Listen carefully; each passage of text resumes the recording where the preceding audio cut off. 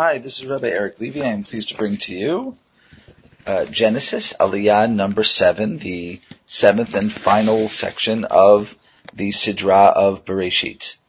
In the seventh Aliyah, we continue with the details of Adam's lineage through Shet, now in its 8th generation. If you remember, Shet was Adam's third son after the death of Hevel and the exile of Cain. ויחי מתושלח 87 שנה ומעט שנה ויולד את למך. ויהי מתושלח אחרי הולידו את למך 82 שנה ו700 שנה ויולד בנים ובנות. ויהיו כל ימי מתושלח 69 שנה ו900 שנה וימות. And Methuselah, yes, this is the famous Methuselah, the longest lived person in the Bible, lived 187 years and begat Lemach. And Metushelach, or Methuselah, lived for 782 years after begetting Lemach, and he begat sons and daughters. And the entire lifespan of Methuselah was 969 years. Note, as I mentioned in the last Aliyah, the bucking of the downward trend of having kids younger and younger, which was happening until Chanoch's time. Instead, here, Methuselah waits 187 years before having his primary child, his first child, which I proposed in the previous section, that he did so because the world had become so corrupt that there was, for any parent, a feeling of hopelessness in continuing, that is, a desire not to have children to bring them into such a hopelessly corrupt world. The rabbis, by the way, considered Methuselah, like his father Chanoch, to be a fairly righteous fellow who was in contrast with the state of society at large, and therefore would have been horrified by what was going on around him. ויחי למך 82 שנה ומעט שנה ויולד בן, ויקרא את שמו נוח לאמור, זה ינחמנו ממעשינו ומעצבון ידינו מן האדמה אשר ארח אדוני. And Lemach, whose name is identical to the final full generation of the last of Cain's descendants. We're not in Cain's lineage here, of course, we're in Shet's lineage, but as I mentioned, a lot of the names in both are the same, since they were probably looking at each other and competing with one another. But anyway, let's go back to his story. He lived 82 years before begetting his son, and he called his name Noach, that is the son's name Noach, saying, quote, this one will bring us comfort, or perhaps this one will alleviate us from our deeds and from the toil of our hands, from the land that God has cursed. Now, a name does not need to exactly match the adage from which it is taken or what it is described. For instance, the prophet Shmuel is named Shmuel, even though Chana says, Ki me Hashem she'il tiv, which means his name should have been Shaul. Therefore, again, the name does not have to match the naming exactly. And therefore, it's not entirely clear here whether his name is based on the word lanuach, to alleviate, or linachem, with the dropping of the mem, which means to comfort it. So I translated it both ways. More interesting than the name, I think, is that Lemach doesn't mention Cain's sins. He's referring, when he says, Me'itzvon yadeinu min adama asher era Adonai, he's referring to Adam's sins, the ones that God gave to Adam in chapter 3 when Adam ate from the tree. It said there, Arara adama ba'avurecha bi'itzavon tochalena kol yimei chayecha. You are cursed from the land, and because of, or the land is cursed because of you, and you will eat from it only by working very hard for the rest of your life. Rashi says that what Noach introduced was agricultural tools, which means Adam's curse still applied. He couldn't undo that, but he was able to introduce weeding and plowing and all kinds of other things, which before them were done by hand. According to this, Noach doesn't remove the curse as much as he just shows people how to move around it.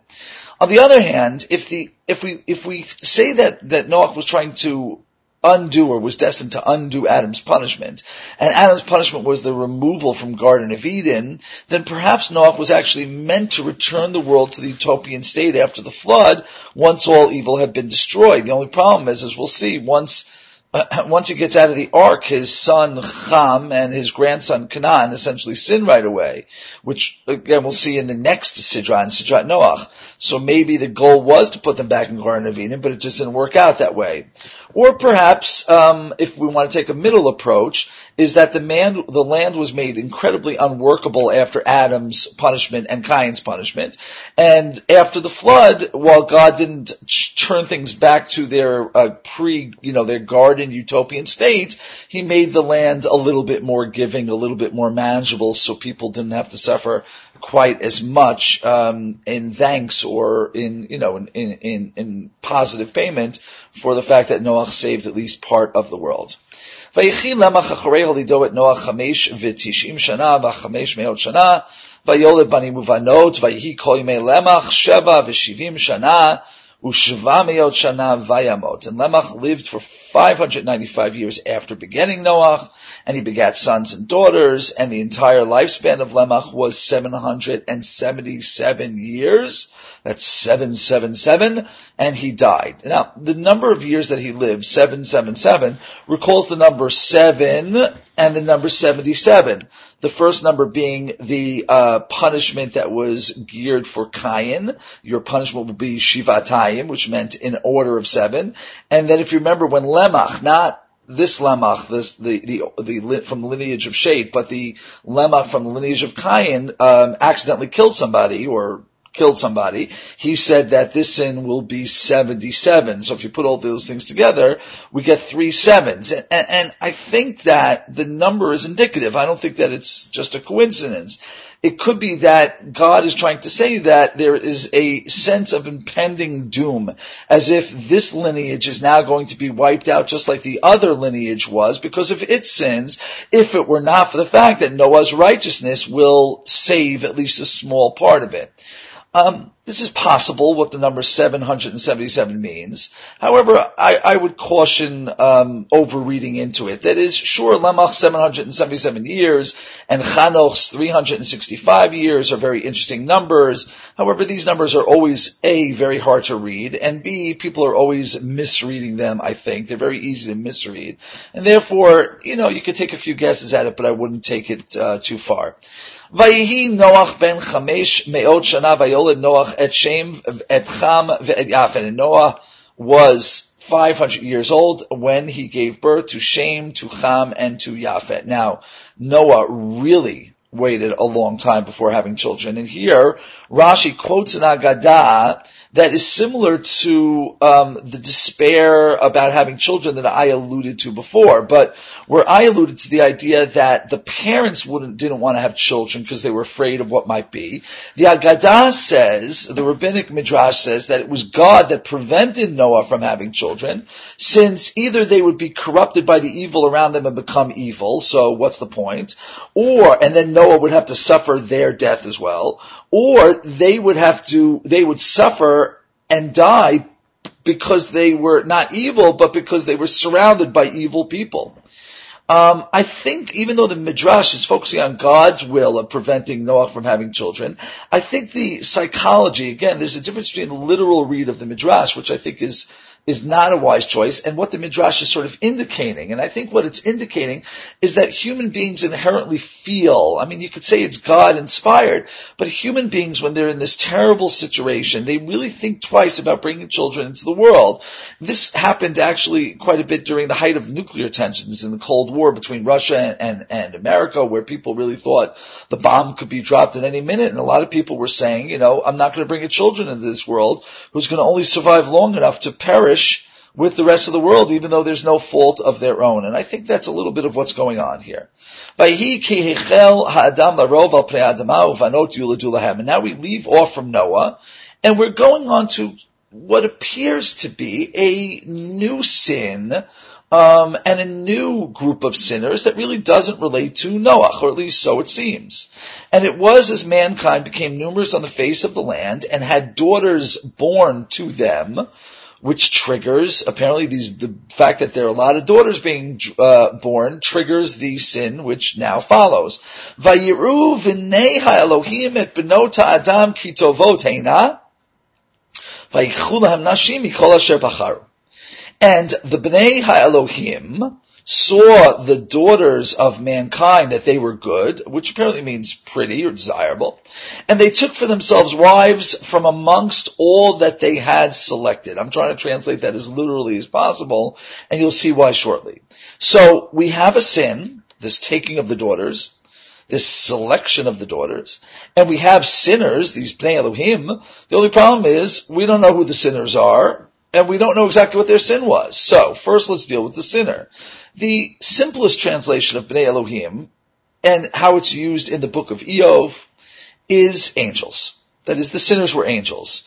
But most commentaries, for reasons which I'll explain shortly, translate Bnei Elohim not as angels, but as the sons of rulers. Since the word Elohim, while it can mean God, it could also mean judges or rulers in a non-supernatural sense. Therefore, some see this whole thing as an issue of class warfare and class control. And they say that the sin of these people, these children of rulers, these aristocracy, these powerful section of humanity, they use their power to enslave the daughters of Adam, and that would mean the non-powerful, the commoners, the hoi polloi, and they forced the hoi polloi into giving them whichever daughters that they wanted, meaning they took whoever they wanted for marriage, and they really forced the upper classes, the ruling classes, essentially forced their will upon the lower classes to satisfy all their needs. The Ramban says that the sin of taking the women means rape and pillage, and in fact he says that it's the same as the sin of the flood, which means we haven't really taken a detour. We're talking about, in fact, the sin of the flood, which will be described more in detail in the next chapter. Rashi says, takes it a step farther. He says the sin is bestiality, not only rape, but bestiality. Rashi essentially throws the book at these Bnei Elohim, and also to some degree, ties their sin to the sin of the people of the flood who will be destroyed, as we'll see in the next Sidra. However, Rashi also hints to a different identity for these sinners, not an aristocracy or a ruling class, but to something else. And by pointing out that something else, which I'll get to in a second, he opens up a huge can of worms, and therefore Rashi only hints to the other possible identity of Bnei Elohim, that is, the angels, using the most vague of languages. And this is what he says following his description, that it is the sons of rulers. He says in his second opinion, Davar Acher, Bnei Elohim heim sarim haholchim b'shlichuto shel makom.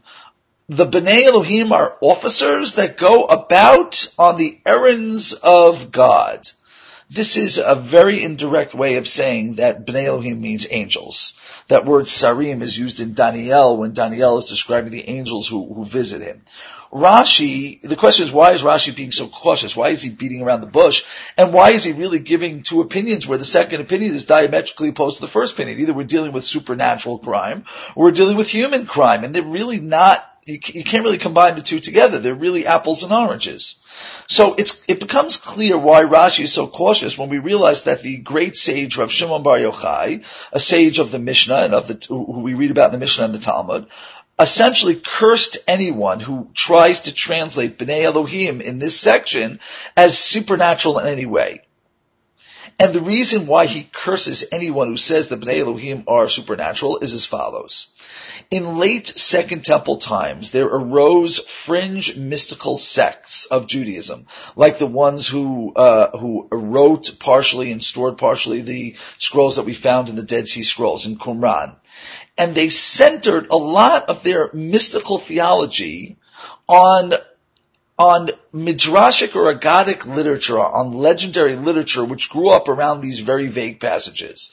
Specifically, they based a lot of their theology, their mystical theology, on a book called the Book of Enoch, who, if you remember from the previous Aliyah, Enoch was the one who walked with God, and he was taken early by God, and the Book of Enoch assumes that he was taken up into heaven to watch about how certain angels rebelled against God, and they were cast down to earth, and there they wreaked havoc on humanity. I mean, according to that book, these rebellious angels were the cause of all sin, including vampirism. They were vampires, and they taught man sorcery and how to make potions, and they raped indiscriminately. you name the sin, and it was introduced to mankind by these fallen angels, by these Bnei Elohim. Their cohabitation with these human women, according to the book of Enoch, produced offspring that were thousands of feet tall. Now we'll see, there are giants going on around here, but in the book of Enoch, they're thousands of feet tall, and they consume every last piece of vegetation on the earth till there's no food left, and there was mass starvation and death. Now, in my opinion, the book of Enoch was originally written as Agadah, and as I've said before in these lessons, Agadah is not meant to be taken literally, but the message it's trying to get, the moral message, is what the author is trying to get across. However, even as a moral, that is, if we just want to look at the moral of the story and assume that the author never wanted us to take it literally, the moral of the story is not a healthy moral. There are major theological problems with the book of Enoch. Besides the fact that there's fallen angels, which we don't have to take literally, but it assumes that angels can have their own free will and rebel against God, which is antithetical to the idea of an omnipotent God. Second, it argues that man is not responsible for his own sin. It essentially says that the devil made man do it, and therefore it alleviates man from his sin if you say that, he was born that way, he had no choice, there were external forces working on him to be evil. And even more problematic to the rabbis of the Mishnah and the Talmud, forgetting about the problematic theology in the book of Enoch, and the reason why Shimon Bar Yochai said that anybody was cursed if they understand this story about the Bnei Elohim and Bereshit as what was being described in the book of Enoch, is that the book of Enoch and the mystical theology in that book of the fallen angels was taken very literally by these fringe sects and eventually became the cause célèbre of the early Christians. The idea of fallen angels, an angel called Lucifer that would lead man astray and cause them to fall and to be corrupted. That is something which really early Christians took on, and they didn't make it up themselves. They got it from these mystical, very fringe group of Jews that were really outcast from the mainstream and really living in caves in Qumran and taking all this mystical literature very seriously. So mainstream Judaism rejects out of hand any interpretation of our passages, which can lead one near this theology, which means the Rashbi, Rosh Bar is afraid that if we read these Bnei Elohim as supernatural, then we'll come to say, then the book of Enoch is probably right, and maybe early Christianity is probably right. The only problem is Rashi can't ignore the possibility that the Bnei Elohim were supernatural, since the Torah is about to describe these Nephilim, we'll see, who are called the fallen ones, and we find out in the book of Bamidbar, in the book of Numbers, that the Nephilim, the children, were giants. So the question is, how do you get giant children if you don't have supernatural parents? So therefore, Rashi can't ignore the idea that these Bnei Elohim are supernatural. On the other hand, however, if you do assume that they're supernatural, then the next verse makes no sense whatsoever. Why? Because in the next verse, it's mankind that's punished. It's mankind that God gets upset at and that he takes away their long life. So why would God punish mankind if mankind are the victims and not the sinners? Man should punish the angels, as he does in the book of Enoch. So you're kind of stuck either way. If you say they're supernatural, then why is man getting punished? And by the way, since when can an angel rebel against God? But if you say that they're men, how do you wind up with giant children? So I think there's a solution, a really cool solution. And if we look at take another look closely at the sin, word for word, we'll see that it's described as follows. Vayikhu lahem nashim mikol asher bacharu. And they took for themselves wives from all that they had previously selected. That doesn't mean they took whoever they wanted, like rape or pillage, as other commentators say. At least I don't think that's what it means. It means literally that they sub-selected women, vayikhu lahem nashim mikol asher bacharu, from those that they had previously selected. And Ibn Ezra explains it like this. He says that these human lords, and he says they're not angels, they are these aristocracy, these ruling classes, these Bnei Elohim were masters of astrology. They were learned men. And what they did was they bred men and women who had shared astrological signs. Let's say you were under the sign of the bull, so you were stubborn. So they would breed a woman of that sign with a man of that sign, and then every successive generation they would breed and breed generation to generation until they would wind up with people that had this magnified capability of what was ever controlled by this astrological sign. And lest you think that this is way too far out, we don't believe in astrology at all, or we probably don't believe in astrology, and I would agree with you. But the Chizkuni takes, another commentator, the Chizkuni takes the Ibn Ezra's idea and he puts it in a far more scientific terms, which is this. These lords, these masters, bred by force the strongest and biggest and choicest men, and then they took from the hoi polloi, from the masses, from mankind without power, they took the strongest and biggest and choicest women, and therefore their children were successively bigger and stronger, and they bred them over and over, generation after generation, but quickly, not waiting a long time to have kids, but every 20 years, let's say, they would breed another one, and they would take the biggest men and the biggest women, and they would breed them and breed them and breed them, and then what you wind up with are these giants compared to average people. Now remember, by the way, when we talk about giants, there are midrashim that describe Og as being 1,000 feet tall. But the book of Devarim describes him very clearly as being exactly 11.5 feet tall, maybe 12 feet tall. Take a look in chapter 2 and you'll see the size of his bed. The size of his bed is about 13 feet, which puts him at about 11.5 feet tall. And let's take Goliath, one of the most famous giants of all. He was only 8.5 feet tall.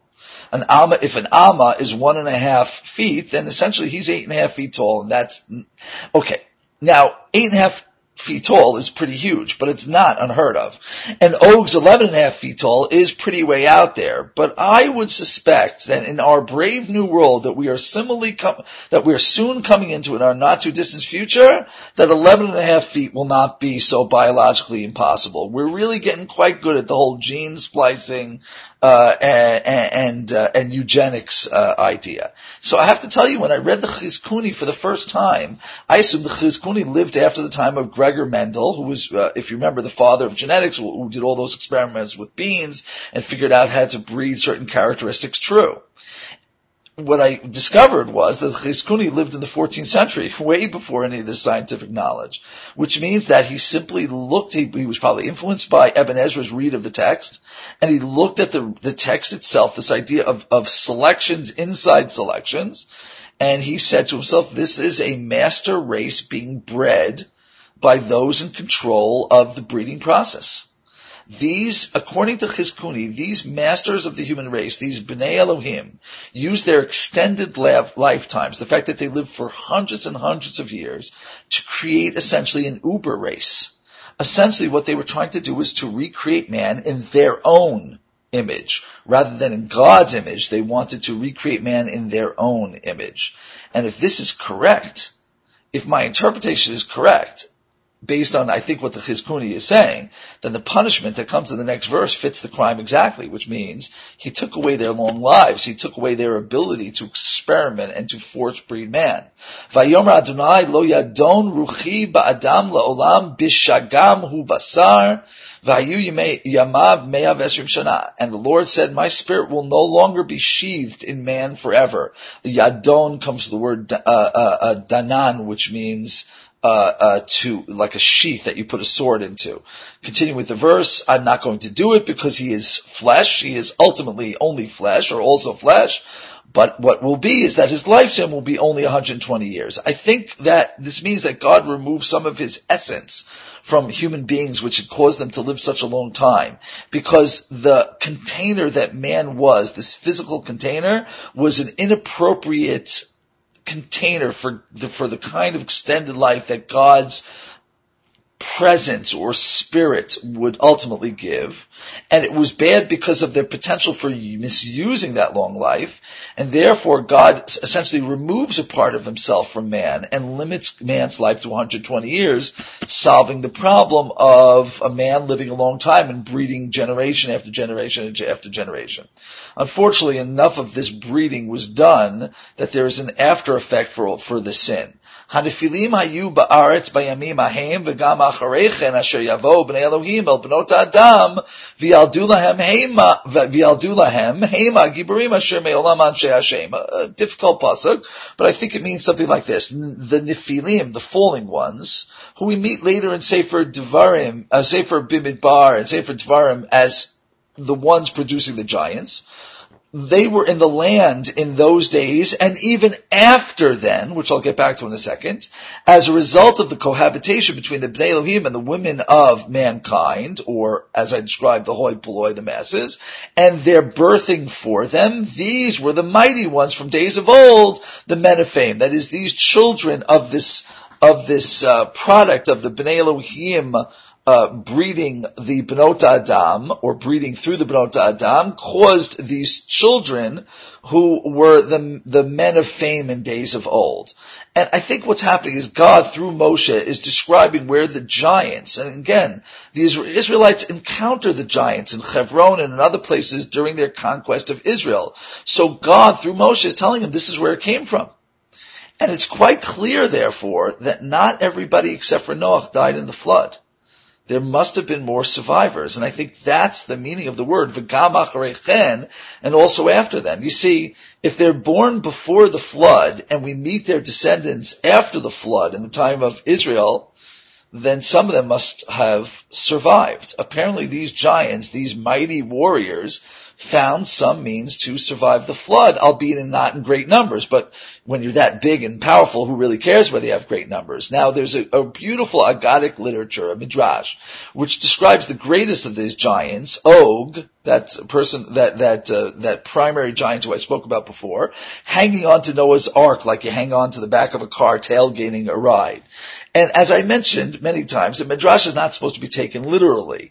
But the message is that the midrash is trying to say is, first of all, it's trying to explain how it is that Og's descendants and the other, the Bnei Elohim's descendants show up later in the picture if they all die out during the flood. But the more important message is that apparently these super race, this uber race, they saw what Noah was doing. They weren't caught completely flat-footed. And when the flood came, some of them managed to survive. And now the story moves on to the corruption that existed in the earth. And as I said, the Ramban and Rashi see the whole sin not as I described it at all, with this idea of breeding. For them it was all about rape and pillage, and therefore this is just a continuation of the sin of the flood, which we're going to get back to right now. I think that the Bnei Elohim sin was different. It was this breeding of a super race. And now we get back to the other sins. After God takes care of that problem, we get back to probably the more serious sin, which is that mankind himself, all of those hoi polloi, were themselves corrupted beyond redemption. Vayar Adonai ki rabah ra'at ha'adam ba'aretz v'chol yetzer machshavot libo rak kol hayom, and the Lord saw that there was a lot of evil done by mankind on the earth. Now I'm describing Yetzer Machshavot Libo not as that man wanted to do only evil in the earth, as if man is born inherently evil, but the word Yetzer means to create, and Machshavot means to plan, which means not that they're inherently evil, but that they're doing evil things, and that evil was snowballing until kol hayom, until there was nothing but evil being done and thought about all day. Vayinach, or every day. Vayinachem Adonai ki asat adam ba'aretz vayitatsev al libo, and the Lord regretted that he had created man, and his heart became hardened. Now, I'm not going to go into the difficult theological issues of anthropopathism, which is, does God feel things like man feel things? Does he really become angry? Does he really become sad? How can he really regret? I'm going to avoid those bigger issues right now, and I'll just say that essentially God is trying to describe the process that he was going through to us, and since we're limited to human terms and human emotions, that's how God is describing himself. Vayomer Adonai emchet Adam asher barati me'al pnei adama me'adam v'ad behema ad remes v'ad of hashamayim ki nichamti ki asitim. And the Lord said, I will wipe out man whom I created from the face of the land, from man, that is including man, including animals, including creepy crawlies, which I think are invertebrates, and to the birds of the skies. Indeed, I regret having created any of them. Ki nichamti ki asitam.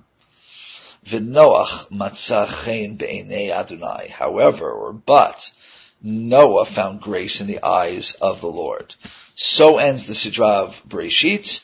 Sidrat Noach, Parshat Noach, will continue this narrative, and we will be told what happened as a result of all this evil being done in the world, and we will find out Noach's role in saving some small bit of it, even though it really is only a tiny bit of it.